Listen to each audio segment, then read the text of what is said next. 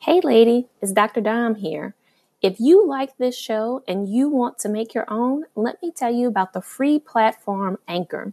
It's a creation tool that allows you to record and edit your podcast right from your phone or computer. You can add songs from Spotify and create any type of content that you are looking for.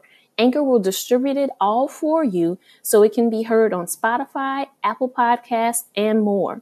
Download the free Anchor app or go to anchor.fm to get started. On this week's episode of Cultivating Her Space, creating space to listen to children because they have feelings too, and in order for them to really, I believe, enjoy their childhood and really get the most out of that, freedom of expression and communication and feeling safe to do those things is so important. Today's episode is sure to provide you with motivation, inspiration, or a fresh perspective. If you have any aha moments or appreciate anything from this episode, please leave us a review to let us know we're on the right track. Also, we release episodes every Friday, so be sure to subscribe on iTunes and visit cultivatingherspace.com to access our exclusive after show and other bonus content from the Patreon tab. Welcome to Cultivating Her Space, a podcast dedicated to uplifting women like you. We're your hosts, Dr. Dominique Broussard, a college professor and psychologist, and Terry Lomax, a techie and motivational speaker. In a world where Black women are often misrepresented and misunderstood, please join us as we initiate authentic conversations on everything from fibroids to fake friends and create a safe space where Black women can just be. Hey lady, it's Dr. Dom here from the Cultivating Her Space podcast. Do you have a burning question you're dying to get feedback on? Do you want an unbiased perspective on a situation you're facing? If so, visit cultivatingherspace.com and click Ask Dr. Dom under the Start Here option. Every Tuesday, I'll choose a few questions and answer them at random. Our quote of the day: a little Black girl yearns for the blue eyes of a little white girl, and the horror at the heart of her yearning is exceeded only by the evil of fulfillment. This comes to us by the one and only Toni Morrison. That quote is so heavy, I feel like I need to repeat that one more time for us to really let that one sink in for this conversation we're going to have today. Toni Morrison says, a little Black girl yearns for the blue eyes of a little white girl, and the horror at the heart of her yearning is exceeded only by the evil of fulfillment. Dom, I was about to say, Dom, don't even pass the mic to me. I think you need to break it down because we had to revisit that quote a couple of times. I mean, it's Toni Morrison. It's so deep. You could literally do like a dissertation on that quote. So I feel like, girl, take it away. Yeah. Oh, geez. I mean, when I hear that quote, what really comes up for me is this notion that our Black girls are so observant of what's in their environment, how they're treated, and how people treat others around them. And to me, when I hear this quote, I think of our little Black girls wanting to be nurtured and protected and uplifted in the same way that little white girls are, that they see little white girls being treated, right? And we'll talk a little bit more in this episode about what that looks like, even though, lady, if you're listening, you know, you've experienced this. And to me, the quote is really saying that the horror of it all is that little Black girls, because they see what's happening for white girls, they either end up perpetuating it themselves, right? So becoming a part of that system that protects and uplifts white girls. But then they also get into a space of trying to be like them, So maybe they are making changes to their appearance or how they talk or how they interact with other people. Essentially, basically, like, real simple. We end up dimming our light to be like the white girls when really we need to be letting our Black girl magic really shine through. I think that's like the crux of what Toni Morrison is saying. Yeah, that's so powerful, Dom. As you share that, I was thinking about just so many angles that you can go in with this quote. And it makes me think about how, depending on where this Black girl that she's speaking of, you know, where she's raised and the environment that she's in, yearning for the blue eyes of a little white girl, right? And like you said, the horrors at the heart of her yearning actually being exceeded by the evil of fulfillment, meaning that when she actually, let's say you see this white woman that has a certain experience, she's protected, she's safe, she's looked at in a certain way, maybe you attain that and there's still the burden of being Black that's on your shoulders. So it's like you get to where this white girl might be or how she might be viewed, but you still have this burden on you because you're still a Black girl at the end of the day. And the experience is so different. The way people perceive you is so different. So it could be, I know we're talking about girls, and I know we're going to hop back to girls, but I do want to say it makes me think about adult women as well. Like maybe you see a white woman at your company and you're like, oh, I want to be in this role or be respected like her. But even if you get in that role, it's like you're still, the horror of it all is like you made it to the table, you're still there, but then you still have to deal with the racism, the gaslighting, the bullshit, right? And it all boils down to perception. And I think that's what we're going to dive into today is the perception of Black girls. Because, Dom, as you were saying before we even hopped on to the mic, we often talk about how Black boys is adultified the word? Is that the official word? Is that even a word? Adultified? I don't know if that's the official word. Let me Google it. Let me Google it real quick, y'all. I don't want to be. That has been the word I've been using, but adultification bias is the overall like academic term. Okay. There we go. And I actually Googled it and I see adultified up here. Okay. And there's a definition. Okay. And it's from a university. So I'm like, all right. But we talk about Black boys, we talk about Black people, but talking about Black girls is often missing, right? And so, Dom, do you want to just let us know, like, what does it even mean? I think we can kind of assume, but like, what does it mean when you say adultification? Yes. So adultification is essentially when teachers, law enforcement, and even parents view Black girls or Black boys as less innocent and more adult-like than their white peers.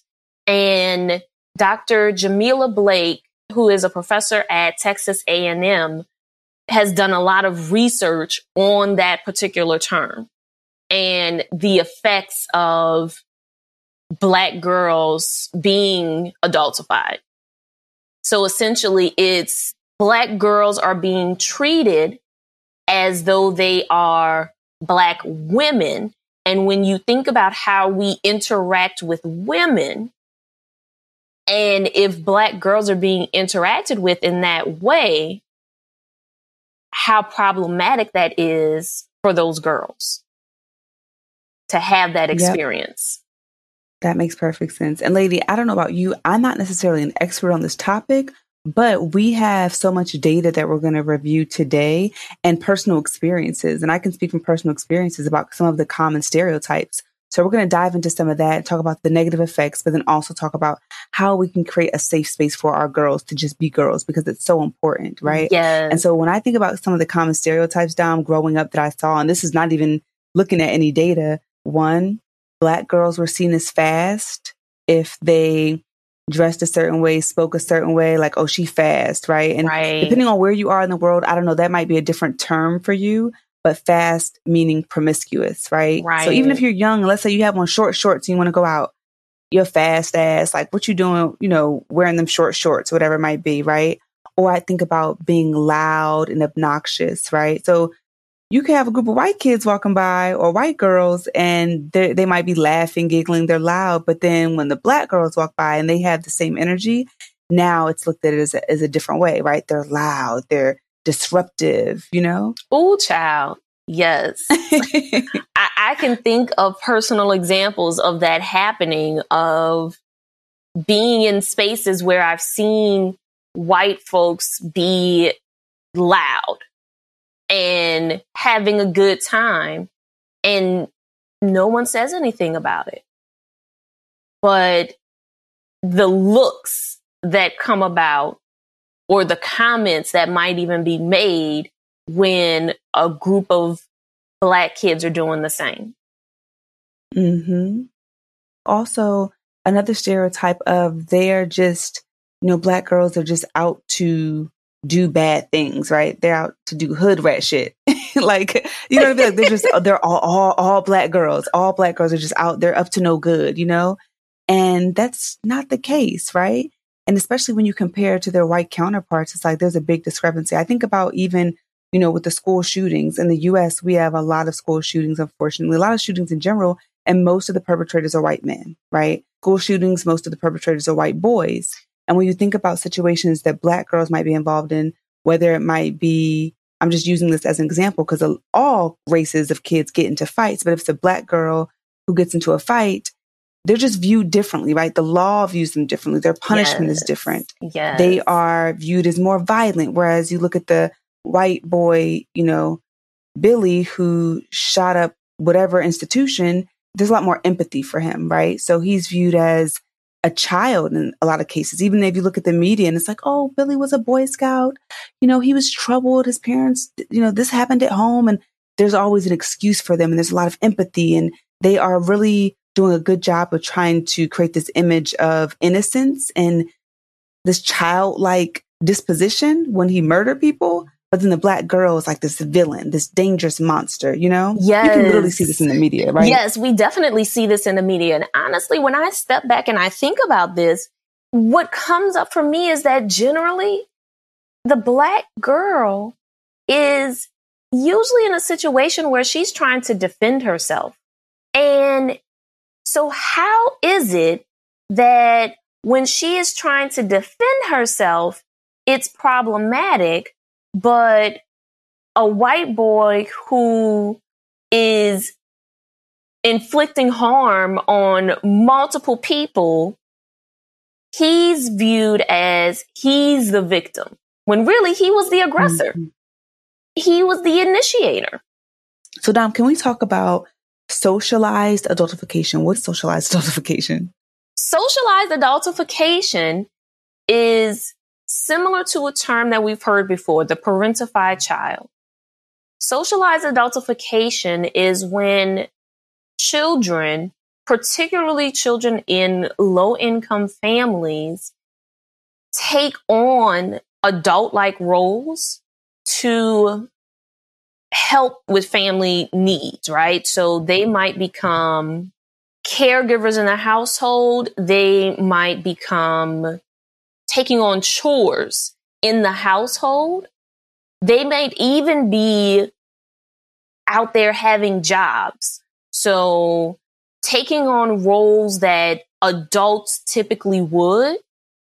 And so with that may come some level of adult knowledge. And it may seem as if these children are more mature, but all of that does not actually match up with their developmental stage. Now, Dom, I just heard a big sigh from some of the Black mamas that listen. And when you said chores, I heard them say, pause. Can you clarify when you say chores? What do you mean by chores? Yes. So I do want to acknowledge that everybody's circumstances are different. And that for a lot of families out there, having your children take on more adult roles is not necessarily something, and if your settings were ideal, that you would want your children to do, right? So asking your 10-year-old to watch the younger siblings, right? Asking your 12-year-old to cook a full dinner meal. And when I say cook a full dinner meal by themselves, that's not like putting something in the microwave and saying, here, this is what we're having, right? It's having to put things in the oven and prepare things on the stove by themselves. And Dom, it's out of responsibility and necessity. It's not like, oh, we're going to have a fun family, like baking day. It's like, no, you need to fix dinner or like we may not eat. You know what I mean? Like that burden of responsibility, right? It's the parents are not available in the home at that time. And so, yes, that burden of responsibility falls on that child, right? So like saying to the 10-year-old that, okay, you have to get your younger siblings from school. So like you get out of school at 3:15, your younger siblings all are at the same school. You have to make sure as a 10-year-old, you have to make sure that everyone gets home together. And then you have to prepare their snacks, help them with their homework, and get dinner on the table because parents aren't coming home until after 8 o'clock at night. That's different than mom and dad or mom, dad, whatever your situation may be. That's different than the parents say, okay, 10-year-old, you make sure all the siblings, everyone walks home together. You all get home and one of the parents is there. And the parent then steps in and assists with homework and assists with getting dinner done. And the 10-year-old may come in and help out, but the 10-year-old is not responsible. Putting that child who developmentally is not in a place to take on all of those responsibilities, that's socialized adultification. And that makes perfect sense. I think many of us have experienced that in our own lives. And I do want to read off some of the information from this amazing article called Girlhood Interrupted, the Erasure of Black Girls' Childhood. And there are a few points in here, Dom, that, again, I've experienced in life or heard about, but when you see it paired with the data and research, it just breaks your heart even more, right? To know that this is just so deeply just entrenched in our culture in many ways. And so a few of the things that I see here, it says, compared to white girls of the same age, survey participants perceive that Black girls need less nurturing, less protection. Black girls need to be supported less, to be comforted less. Black girls are more independent. Black girls know about more adult topics. Black girls know more about sex. And while this may be true for different parts of the population, that's not the case for all Black girls, but we're kind of seen as this monolithic group, and this is how people perceive us, right? And because of that, there are then implications. Now, Don, there was another interesting part of this research paper that says 3 dominant paradigms of Black femininity that originated in the South during the period of slavery have persisted into present-day culture, which paint Black females as hypersexual, boisterous, aggressive, and unscrupulous. I'm like, damn. That just makes us sound awful. And we know that that's not the case, that we know that we are not those things. And I think to me, when I hear those descriptions and I hear that data, immediately what comes up for me is 2 things. 1, the long-term outcome, and 2, the immediate negative effects, right? So like that long-term outcome, it makes me think about how in settings, whether it's the work setting or socialized settings, when we become women, we are then expected to be the caretakers of everybody in that environment. We are expected to hear jokes that are offensive, step in and nurture everyone else around us to, let's just say you're at like a social gathering, whether it's for work or otherwise. You're expected to like kind of come in and like clean up or make sure that things are set up right, even though you are a guest yourself, right? Mm. So I think about it from that perspective, like in terms of like the long term, that as adults, we are not being protected in that regard, right? But then I think about specifically for our little girls in those moments that they are not allowed to really be themselves. And I think about the inner turmoil that they might be experiencing when no one is protecting them, when they see other people in their environment, other kids in their environment being protected over them, and when they are being misunderstood. So I think about the implications in the classroom where you have little Black girls who may be understimulated in the classroom because they are hella smart and they are ahead of the material that's being presented. So perhaps they start asking lots of questions, raising their hand and asking lots of questions because they're curious children. But then they're being labeled as obstinate or disruptive because they're raising their hand and asking questions. And sometimes they might be asking questions that the teacher doesn't know the answer to. That's a good point. That's a really good point, girl. I'm thinking about personal experiences. Like maybe you and I can share some of our personal experiences of how we've seen this in our own life. I know that for me, I was a late bloomer, like in every sense of the word. Me too. And I remember you too, girl. Oh my gosh. I remember when I first started growing breast, I was so excited. I had to be like, I had to be like 15 or 16 when they first like really started to like come in, and they were still small, but it was something, right?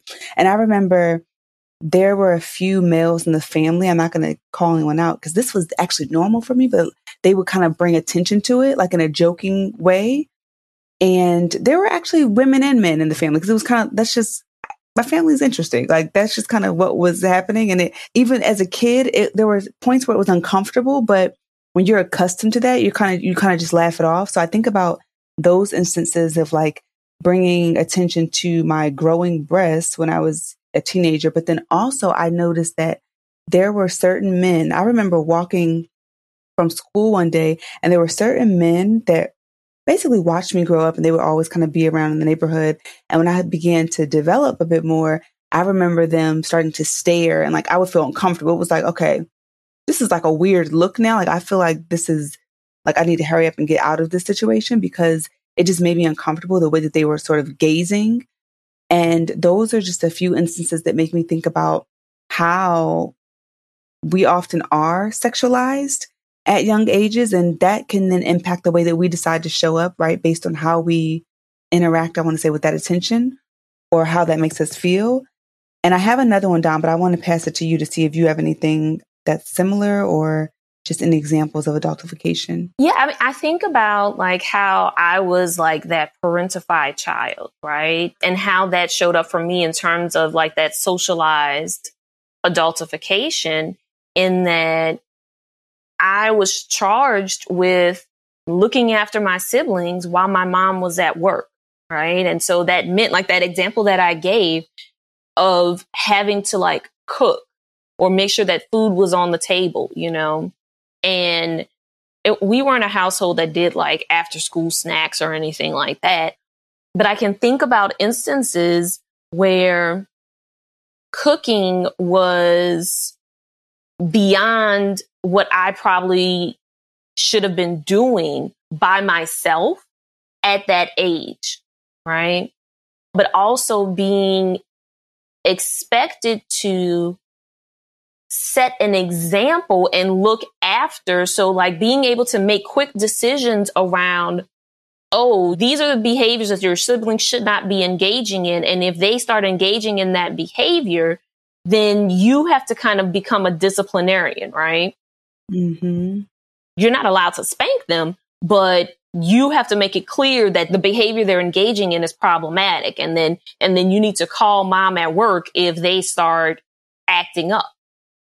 But asking a 13-year-old to truly step in and be a disciplinarian for other children, that's forcing that 13-year-old to think on levels and think in ways and make decisions that most 13-year-olds developmentally aren't fully capable of doing. Mm-hmm. And so then it forces you to be pseudo mature, right? Because emotionally, at 13, I think about my 13-year-old self, and then I think about most other 13-year-olds. And even though, like UT, I was a late bloomer, from just a psychological, physical, developmental perspective, I was like most 13-year-olds. Like, your body is going through so many changes and you don't know what the hell is happening and you can't explain it. You don't have the words for it. And so I think about that and recognize that even though that may not have been my mom's intention based on our situation, you're in a single parent household, like that may not have been the intention to make this child take on all of these adult responsibilities in the same way that an adult would. That was the impact, right? Yeah, no, that's a really good point, Dom. And I know that, we've shared our stories on the podcast before, and I think we have a lot in common in regards to certain aspects of our upbringing, being a late bloomer, being parentified children. And I think about the negative effects of it. Now, this is not based on research per se. This is just my personal experience. But when I think about the negative effects of adultification that I've experienced, a few things come to mind for me. And one would be anxiety.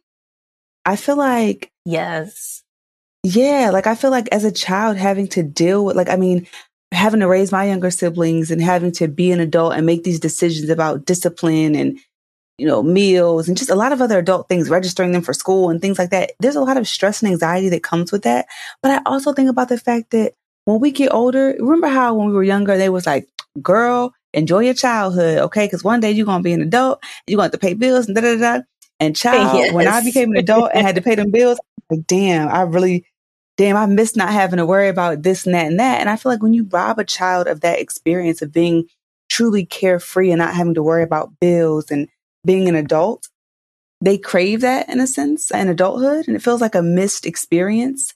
Like I often think about certain aspects of my childhood and I'm like, damn, I feel like I need to do I've done a lot of inner child healing, but there's something that I crave that I feel like I was sort of rushed to grow up.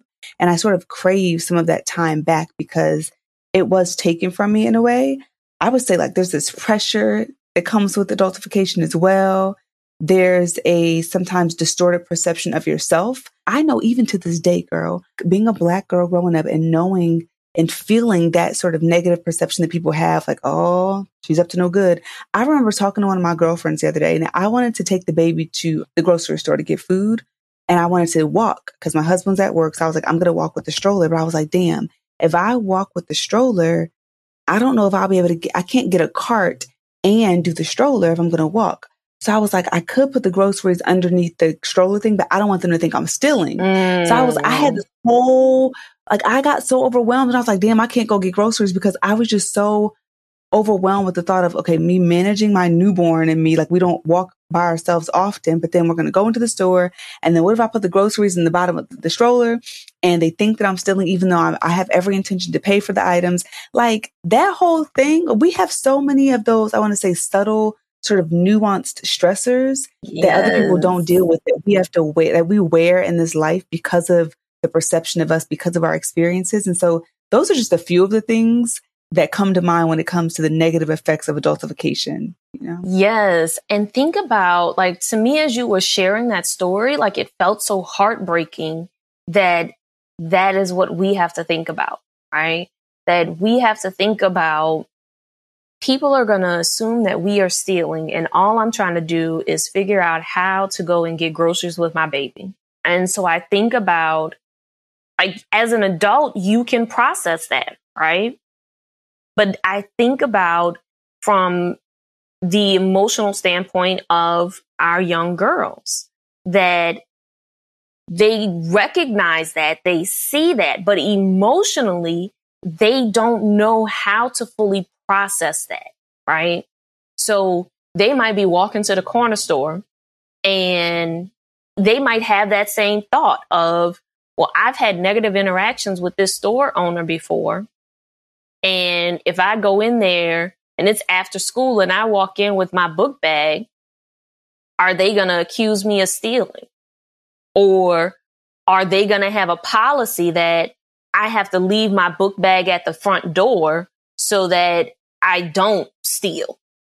Or Dom, let's be honest. Sometimes it's like, fuck it. If people think I'm this person, let me show them that I can be that person, right? Because I know we've all been there as teenagers or something or as just in life where you're like, oh, people think this is what I'm about. All right, let me show them then. You know what I mean? Like, let me prove a point. And to me, that goes back to our developmental stages, right? And our emotional understanding and being able to think through things, right? That we're expecting our 12, 13, 14, 15-year-olds to be able to process that when they really can't fully process that to the same extent that we can as adults. And so to me, that's why it is so problematic to have these situations where our young girls are being adultified because they cannot process things in the same way that we can as adults. And so you end up with young girls who are depressed, who are anxious, and who may turn to harmful coping methods because they don't know how to express to the adults in their lives that what's being done to them is hurtful. Dom, are there any other negative effects that you can think of adultification or just in your experience before we talk about the tips for protecting our girls? I think those are the main ones of like really just recognizing like that our young girls are going to experience anxiety. They're going to experience depression. And then what ends up happening, the negative effects in terms of how they get treated.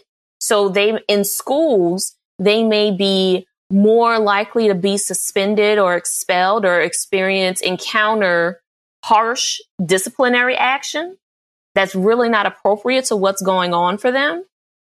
Then they may have instances with friends and family where they are punished or interacted with in a way that does not match what's really going on in the situation. So they may, the punishment is not fitting the crime, if that makes sense. Gotcha. Yep, that makes perfect sense. Okay. Well, lady, we are going to dive into some takeaways. So we want to talk about how you can create a safe space for our girls to be girls and how to protect them from adultification. So, Dom, you want to kick it off with our first one? Yes. Our first tip goes to the heart of what we've been saying. Use developmentally appropriate language.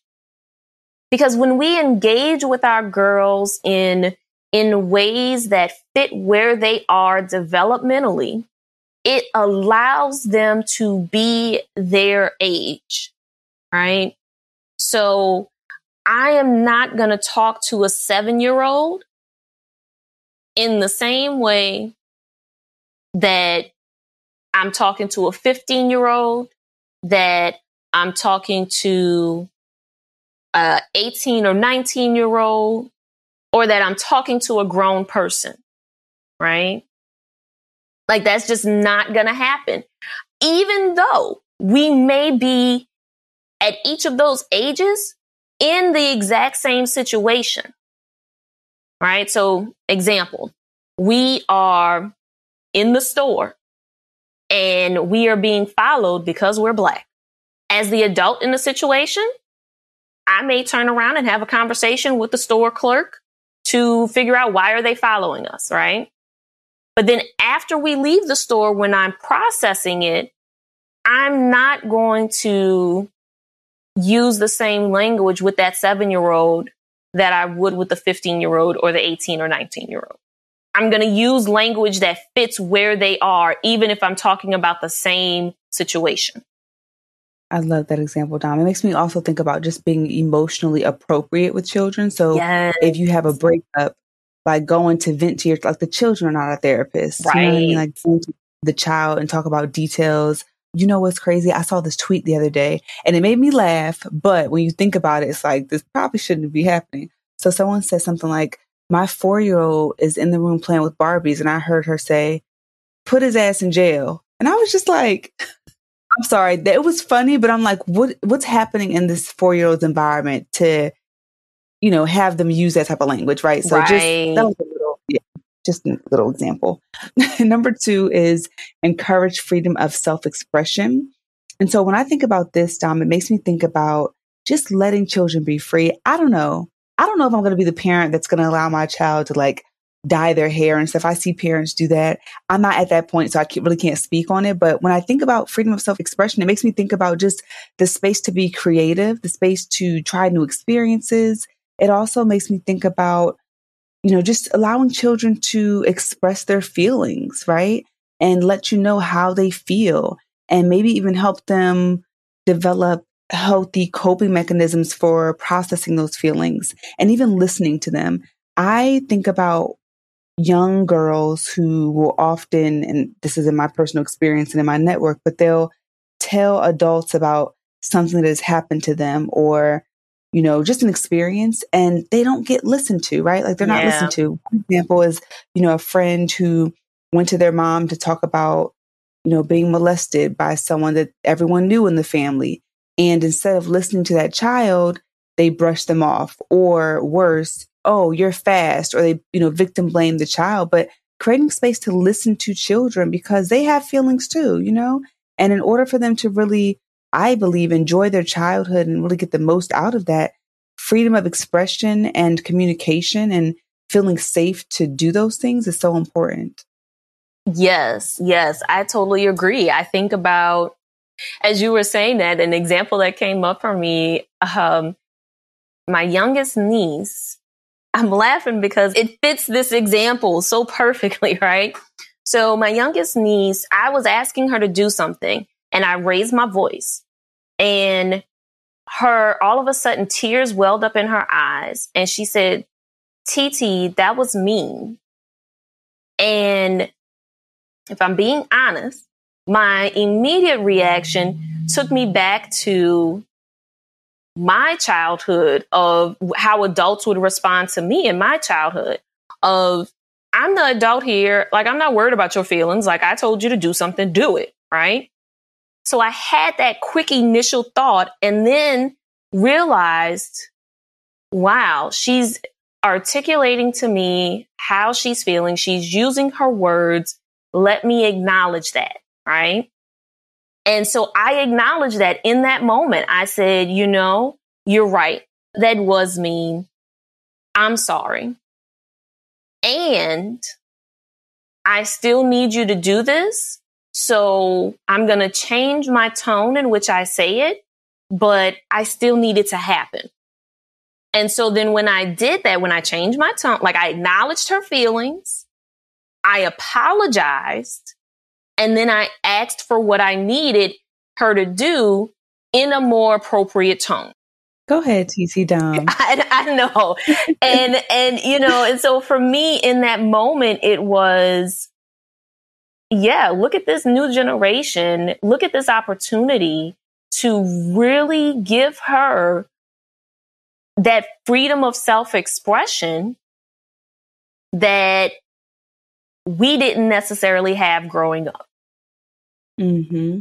And so then that takes us to tip number 3. Assign developmentally appropriate chores. So what that looks like is your 7-year-old is not in the kitchen washing dishes because 7-year-olds truly developmentally do not know how to wash dishes. Now, if we're being honest, lady, if you have teenagers in your household, chances are some of your teenagers do not know how to wash dishes appropriately. And that is a constant battle in your household, I'm sure. But from a developmentally appropriate perspective, your teenagers can wash dishes. Your 7-year-old, your 10-year-old, not so much.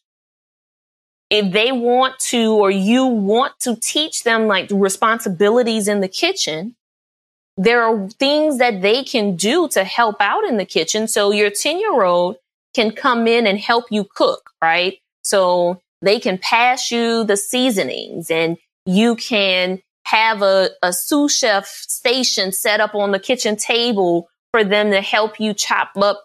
And I say chop up, but not really using knives because I don't 7-year-olds developmentally shouldn't really be using knives like that. But you know what I mean? Like maybe they're breaking the things apart with their hands. Like there's developmentally appropriate ways for them to assist and chores that they can do. Your 10-year-old might not be cleaning the entire household, but you can, and when I say cleaning the entire household, dusting up on the highest shelves, washing windows and baseboards and vacuuming and mopping. Your 10-year-old might not be doing that, but your 10-year-old knows how to make their bed. And your 10-year-old knows how to fold their clothes. That 7-year-old, you could teach that 7-year-old how to fold their clothes and put their clothes away. So it's about developmentally appropriate chores. You hit the nail on the head with that one, Dom. And that takes us to number 4, which is advocating on her behalf with teachers, friends, and family. And let me just say, this is one that my mom nailed growing up. Now, she might cuss us out, right? But she ain't gonna let nobody else talk to her kids any old kind of way, right? So when it comes to I think about, for instance, when some family members might see your daughter or the young girl in the family and they say something about her outfit or like, oh, stop being fast if she says something, correcting them, which is sometimes really challenging to do, but letting them know like, no, she's not being fast. She's being a child. Sometimes we adults have the propensity to pervert childlike activities. So if a child does something, we try to equate it to something that's grown, but it's like, no, this is a child. They're innocent. They're just doing something that children do. We don't have to, like if a baby's dancing, you're like, oh, look at her twerking. It's like, no, she's really not twerking, y'all. Like unless she's watching twerking videos, you know what I mean? Like she's just being a baby and she's dancing, So I think being mindful of what people around us are saying to the girls that we see, whether it's your daughters, the students you work with, whatever it might be, but letting other people know and then educating them on why we are correcting them, because it is important to get this message out so that we can not perpetuate the adultification of Black girls. Yes, and that's so hard to do, but it's so important that we do that. And so then our final tip is to let our girls be girls. Let them play, let them make mistakes. Let them be children for as long as they possibly can, right? So again, things that are developmentally appropriate. So your 12-year-old is still playing with Barbie dolls or LOL dolls or Bratz dolls or whatever else is out there these days. It's hard to keep up. But your 12-year-old still wants to play with dolls. Support them in that. If that is what is developmentally appropriate, support them in playing with dolls. If that 12-year-old says, I'm versatile, I want to play with dolls and I want to learn about makeup, you get that 12-year-old developmentally appropriate makeup kits. Those do exist. Those are out there, right? You might not necessarily be getting your 12-year-old the latest makeup kit from Sephora or the MAC store, because that's for grown women. But maybe you might get her a lip gloss while you're in Sephora, right? Something that is age appropriate to let her play and experiment with. But the key here, the overarching lesson for all of this is truly to just let our girls be girls. Girls in the sense of they are children. Let them truly be children. All right, lady. Well, we're going to head on over to the after show to continue this conversation. So visit our website, herspacepodcast.com, and click on Wisdom Wednesday with Terry, Patreon for the after show, or you can click on in within Spotify or Apple iTunes for the after show there, right within the app. And we'll see you on the other side.